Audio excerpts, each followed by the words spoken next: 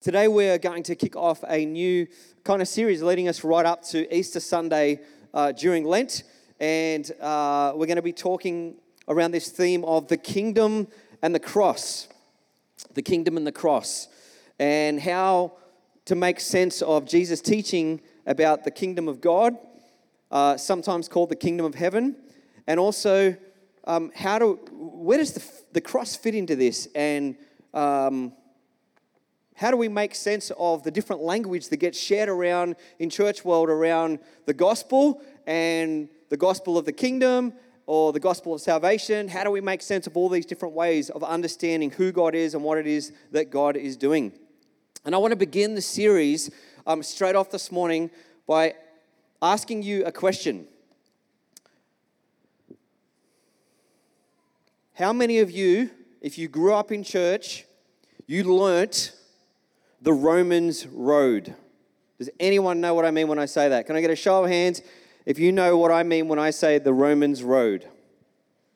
All right, okay, a few people. You went to the same kind of Sunday school or church that I did. The Romans Road was a way of understanding the kind of minimal, simplest understanding of the gospel. And it went something like, we've all fallen short of the glory of God. And these are actual scriptures in the letter to the Romans. And the wages of sin is death, but the gift of life is eternal. The gift of God is eternal life. And that if we confess our sins, He's faithful and just to forgive us of our sins and to cleanse us from unrighteousness. And so I was armed with that, a few different passages from there. And then I was armed with one other scripture that you would know very, very well. And that is John chapter 3, verse what? You know that one a bit better. All right. John 3:16. I knew this one so well, and so I kind of had the Romans Road verses ready to go. If someone ever said to me, why are you a Christian? Cool. Here's those verses, and then here's this one. This is the clincher. John 3:16. For God so loved the world that He gave His only Son, that whosoever believeth in Him will not perish but have eternal life. Absolutely, amen. So here's what I did with that when I was in about year 6. I went to Sunday school. We learned about John 3:16. We learned the Romans Road verses. And I was ready to go and save my neighborhood. And so I literally went home one Sunday, went into my bedroom, wrote out every one of the verses in Romans Road journey and John 3:16 on separate pieces of paper. And I went to my neighbor's house. Well, I asked my mum and dad if I could go out and tell them about Jesus, and I don't think they knew how to say no to that. So they somehow said yes, and I literally went next door to the neighbors. I knocked on the door, and the lovely lady she had German accent, came to the door, and she said, hello, my boy. And she said, how can I help you? And I had tucked in my belt, I don't have a belt now, but I tucked in my belt all of the little verses, and I pulled out the first one. And I said, I've come to tell you,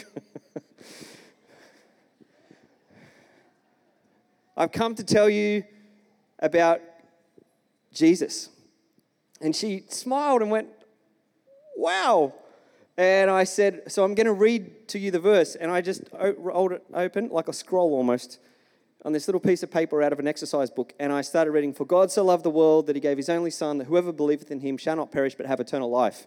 And then I looked at her for her to respond and say, yeah, I need that, and I'm going to do that. And she didn't.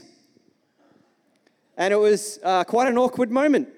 And she wasn't sure what to do. And I wasn't quite sure what to do because they didn't tell me at Sunday school what to do next if someone just looks at you blankly. And she thought it was really lovely that I wanted to read a verse in the Bible to her.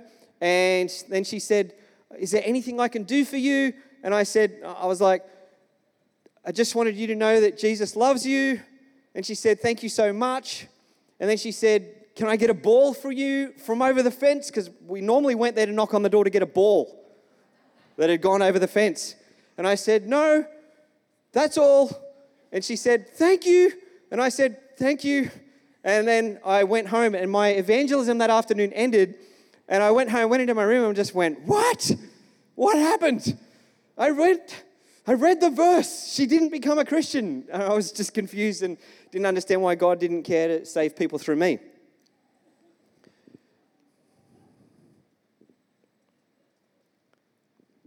That was how I understood the gospel at that age. Now, I want to take a few moments, and we're going to read a bunch of scripture together this morning. And I want to take us back to the book of Isaiah as we begin this series, The Kingdom and the Cross. And I want to begin from Isaiah chapter 9. And we're going to read a few different scriptures here this morning. And as we do, I want you to be thinking about the fact that what I'm reading to you this morning, what we are hearing, is centered deeply in the history of the unfolding story of God and the nation of Israel. So we're going to read Isaiah chapter 9, verses 1 to 7. Nevertheless, that time of darkness and despair will not go on forever. Now, backstory to this is, if you read in the chapters before, God had called Israel to be a blessing to the nations. They saw Jerusalem as that center point city through which the nations of the world would be blessed. But now, as a result of rebellion and their refusal to live in the blessings and the ways of God, living out their true identity and calling in God, they are about to go into exile. Many of them have already gone off into exile. The Assyrians have come in to attack. The story of exile is that the Assyrians come, the Babylonians come, and it's a real mess. And the people in Israel and the people in particular in Jerusalem are wondering, where are you, God? What's happened to our blessing? What's happened to our nation? What's happened to our city? And so the prophets are declaring that, things haven't gone to plan. This was not God's intention or plan for you as a nation, as a people. The intention and plan was that you would bless the nations of the world, and this has not happened. As a matter of fact, the very opposite has happened. You have basically hogged this blessing for yourself. You have abandoned and abused the purposes of God. You have neglected God's justice, His peace, and His ways. And now you are going into exile. But because God is always faithful, there is a message of hope that comes to them. And the message is this: nevertheless, the time of darkness and despair will not go on forever. The land of Zebulun and Naphtali will be humbled. That's their lands. But there will be a time in the future when Galilee of the Gentiles. Where did Jesus do his ministry? Galilee. There will be a time in the future when Galilee of the Gentiles, which lies along the road that runs between the Jordan and the sea, will be filled with glory. Throughout other passages in the prophets, the vision for humanity is that the glory of the Lord will fill the earth. That wherever you go on the planet, you will see the wonders of the Creator, the majesty of God in creation and through His people. This was always the vision and the hope, that the world would be filled with the glory of the Lord. Verse 2, the people who walk in darkness will see a great light. For those who live in a land of deep darkness, a light will shine. You will enlarge the nation of Israel, and its people will rejoice. They will rejoice before you as people rejoice at the harvest, and like warriors dividing the plunder. For you will break the yoke of their slavery, and you will lift the heavy burden from their shoulders. You will break the oppressor's rod, just as you did when you destroyed the army of Midian. The boots of the warrior and the uniforms blood-stained by war will all be burned. They will be fuel for the fire. For a child is born to us, a son is given to us. The government will rest on his shoulders, and he will be called Wonderful Counselor, Mighty God, Everlasting Father, Prince of Peace. His government and its peace will never end. Imagine hearing this when your nation's going into exile and everything is crumbling around about you. You're living in ruins and you're wondering, where are you, God? And then you hear that hope is ahead. There is someone who is going to bring about these wonderful things we have just heard. His government and its peace will never end. He will rule with fairness and justice from the throne of his ancestor David for all eternity. The passionate commitment of the Lord of heaven's armies will make this happen. Amen. In Isaiah chapter 52, verse 7, some chapters on, we hear the words. You may have heard these words before. They're also quoted in Paul's letter to the church in Rome. And the prophet declares, "How beautiful on the mountains are the feet of the messenger who brings good news. The good news of peace and salvation. The news that the God of Israel reigns." We move to the Gospels. In the Gospel of chapter Luke, chapter 4, verses 16 to 21. And this is the account where Jesus goes into the synagogue and he begins to read the scriptures for that day. When he came to the village of Nazareth, his boyhood home, speaking of Jesus, he went as usual to the synagogue on the Sabbath and he stood up to read the scriptures. The scroll of Isaiah, what we've just been reading, okay? The scroll of Isaiah, the prophet, was handed to him. And he unrolled the scroll and he found the place where this was written.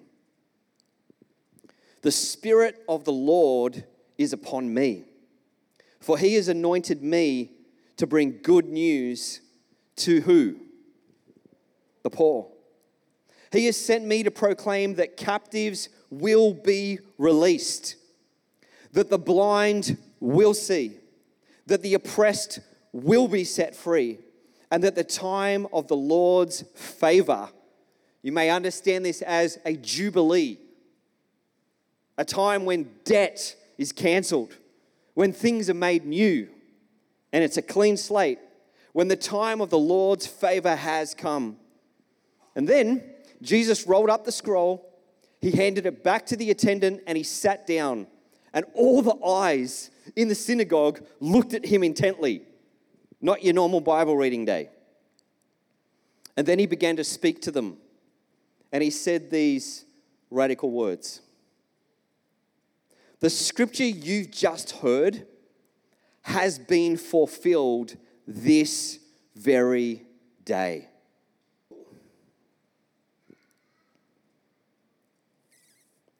Then in the Gospel of Mark, we read one more scripture this morning. In the Gospel of Mark, chapter 1, verses 14 to 15, and it should say Mark, not Matt Key. But I just put that there for those people that love to be more engaged during the message and pick out spelling mistakes, just to keep your mind engaged. The second half of verse 14, which is why you have a little B there. It says, "Jesus went into Galilee where he preached God's good news." And this is what he said, "The time promised by God." Now, let's pause there for a moment. The time promised by God. What did we begin reading? The prophets, Isaiah, and by the way, Isaiah wasn't the only one saying this, has declared that the nation of Israel who's gone into exile, they've lost their way. Someone is coming in the line of David who is going to bring about his rule and reign, and this kingdom will be a kingdom that will never end. It will last for eternity. And it's unlike the kingdoms of this world. So this has been prophesied, and Jesus says the time promised by God has come at last. Woo! Now, if you know that backstory really well, because every single day of your life, your family, your community, in the synagogues, you've been longing, hoping, wondering. And here's the thing, even though historically, technically, Israel had come back out of exile and they'd been making their way back from Babylon to Jerusalem to try and reestablish themselves as a nation, the people still saw themselves as being in exile. Why? Because it just felt like from one exile moment to another, now they are under the empire of Rome. And they are wondering, when are we going to be free? And what are you doing with us, God? And so Jesus preaches, hey, this is some very good news. That's why it says God's good news. It's actually good. It's really good. It's the kind of good that when someone announces something that has changed, your reality has changed, you feel that overwhelming sense of joy. It's like your heart is warmed. It's just like you get those funny feelings like, whoa, things are different now. And he says the time promised by God has come at last. The kingdom of God is near. And then he says to them, repent of your sins and believe the good news. In other words, change your mind, change your perspective, change your direction, and believe this wonderful good news. Now, I want you to have a look at a slide for a moment that has a picture of an event that my brother and I were part of when we were teenagers. It's called Heaven's Gates and Hell's Flames. Does anyone know or have heard about this or ever been to one of these? Did anyone become a Christian, a follower of Jesus at one of these? This is a very important question. Yes, okay. Because what I'm about to say is controversial. And here's what I love about God. God can use anything on the planet to bring people to himself. Because God's wonderful, and he's spirit, and he's good, and he redeems, and he restores, and he forgives, and he sets people free. And he invites us to be his disciples and to join him.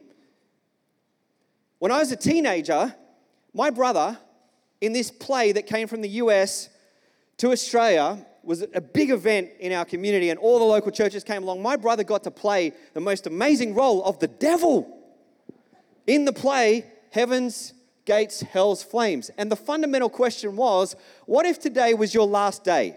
And here's how the play goes. It's kind of horrific, it's a little disturbing, it's unsettling, and it's not good for kids to be present. Unless, of course, you buy into the actual framework of what the message is. And here's how it goes. Life's unpredictable, bad things happen, and when you die in a car crash or, you fall off a building or something happens, at that moment, you're going to stand before the judge. And if you've accepted Jesus as your Lord and Savior, you now have a ticket to get into heaven's gates, and you are sweet. But if you didn't do that in your life, then the devil and his demons, they come out and they take you in front of everyone watching, and the person's screaming and crying, no, no, and they're like, and they take him off, and everyone's freaked out. And it goes like this, just on and on and on. And then at the end, preacher, someone like me, gets up and says, well, mate, I don't know about you, but what's your choice? This is your last day. You can walk out here tonight, get hit by a bus, something could happen on the way home. You want to make sure, you're right with God. So who wants to be right with God? Everyone, right? Who doesn't want that? So, everyone walks down the front. I want that. I don't want that to happen to me.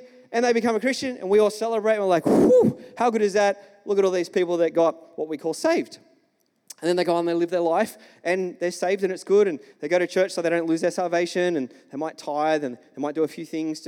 But most of the rest of that worldview is centered around this very basic idea that the gospel is you only need to know the Romans road part, and the rest of it you don't really need to know, which is the gospel I grew up with. And it's a part of it, it's not the whole. And it's actually not even the main point. Now, when I say this, it may be as jolting for you to hear that as it was for me the first time I started thinking about this and wrestling with this. But if you're going to be someone that loves the Gospels, and you're going to be someone that loves the Scripture, and this is why we're taking this whole season from now up until Easter Sunday to be able to talk about the gospel of the kingdom and the cross, and to understand what is the Gospels telling us. And when I say the Gospels, I mean Matthew, Mark, Luke, and John. The 4 books that I didn't really need to read much as a kid growing up, other than to look for a few principles for how to do Christian living, which very often meant I was missing the whole point of what the parables or Jesus' teaching was all about whilst trying to find some principle to have a successful Christian life. Does anyone know what I'm talking about? And so I would read them through and I'd go, that's cool. And I would treat the Gospels a little bit like the backstory to the main story. And the main story is this. You just need to know what we call the gospel of salvation. That is that Jesus died for your sins so you can go to heaven when you die. And you know what? If you're worried about death and what happens after death, that sounds like good news. Now, I want to be very clear before anyone sends me an email or sends me a book, and it definitely happens, because I want this to be a dialogue and I want this to be a wrestle, and I don't want everyone to say, I want you to think, I want you to wrestle, I want you to struggle, I want you to go, oh, well, let's look at this. Let's read, let's study, let's dive into Scripture and try and understand what is the Scripture telling us. It's really important that you understand that the gospel of the kingdom and everything that we read in the gospel of Matthew, Mark, Luke, and John about Jesus' life is the gospel. It's the gospel that tells us how God became king. It reminds us that in the beginning of creation, God created the heavens and the earth and he declared it what? Good. He's never, ever, ever given up on the good creation that he made. And we know this because all the way through the Hebrew Scriptures, God is committed to bringing a people to himself, to be his body, to be his hands and feet, so to speak, in the world, to actually be the very expression of the presence of a good God in the world, and to bring about God's goodness to the world.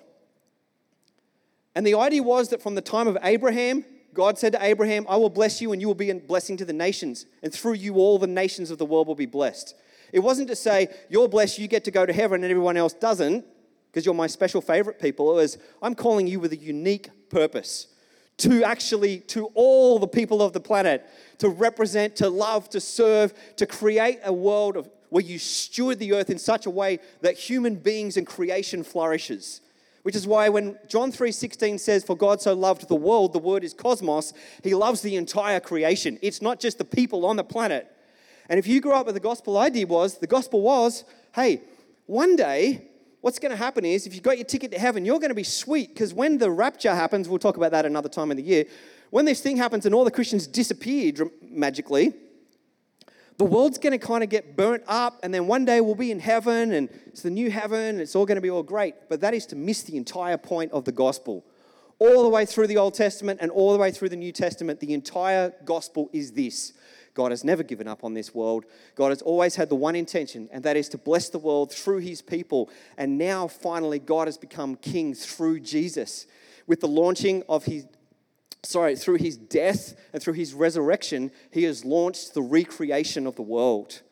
And you see this pattern all the way through the Gospel of John. And not only that, it's that God's commitment is to reconcile all things. Read the first chapter of the letter of Colossians. Read the first chapter of the letter of Ephesians. And read about how God's commitment is to reconcile all things to himself. Then you jump to the last book in the Bible, the book of Revelation. And you actually see that the unfolding story of Scripture has always been the marriage and the coming together of heaven and earth. Which is why it makes so much more sense when Jesus says, pray like this. May your kingdom come on what? On earth as it is in heaven. Not the kingdom will happen one day once we all take off from this bad place. God's commitment is to redeem, to renew, to restore, and to make all things new, including you, me. We get saved, we get rescued, and then we join with God in his restoration of all things. And if you die, because our present bodies, God has started this new creation, as a few different authors, but one mainly called Tom Wright says, new management has taken over the world, and it's begun, but it's not fully completed yet. Some theologians call this the now, but not yet. And the idea is that God has begun his new creation, but our bodies are still decaying. But we have resurrection hope. The hope isn't that we'll live off in heaven with these disembodied bodies and we get these sort of new spiritual bodies up in heaven. The idea is that we'll be resurrected and we will join God in the age to come, and we can put our hope in God. So does God rescue us, save us, deliver us, set us free? 100%. Does God forgive us of our sins? Absolutely, and I'm so incredibly grateful for that. What's the biggest story it sits within? New creation. I want to finish by reading to you as the musicians come, just in this introduction today. Tom Wright sums up so well for us. He's one of the world's leading New Testament theologians and scholars, and he's huge on this. And if you would like to read a couple of books to help kickstart some of your thinking around this, I would encourage you to read, his academic name is often referred to as N.T. Wright. He's written a book called Simply Christian. It's a little book, but it's a great book that captures the heart and essence of the whole counsel or the whole story of God through Israel and through Christ, and this story of how God becomes king. Do you remember back in the Old Testament, we hear the story of how the people wanted a king because they wanted to be like the nations of the world? Well, that was a failure. That didn't work very well. Because the plan all along was that God would become king, that God would always rule and reign over his creation, and that we would be his stewards, his servants that go and would love and serve the world, reflecting the image of God to the world around about us. And Tom Wright summarizes the good news in this way, and I want to read it to you this morning. It's so good. I've got the first little part of this up on a screen, but there was too much to put on. He says, the good news is that the one true God has now taken charge of the world. Amen. In and through Jesus and his death and resurrection. And by the way, as we go through this series, we're going to unpack the power of the cross and what it means for our life and the resurrection.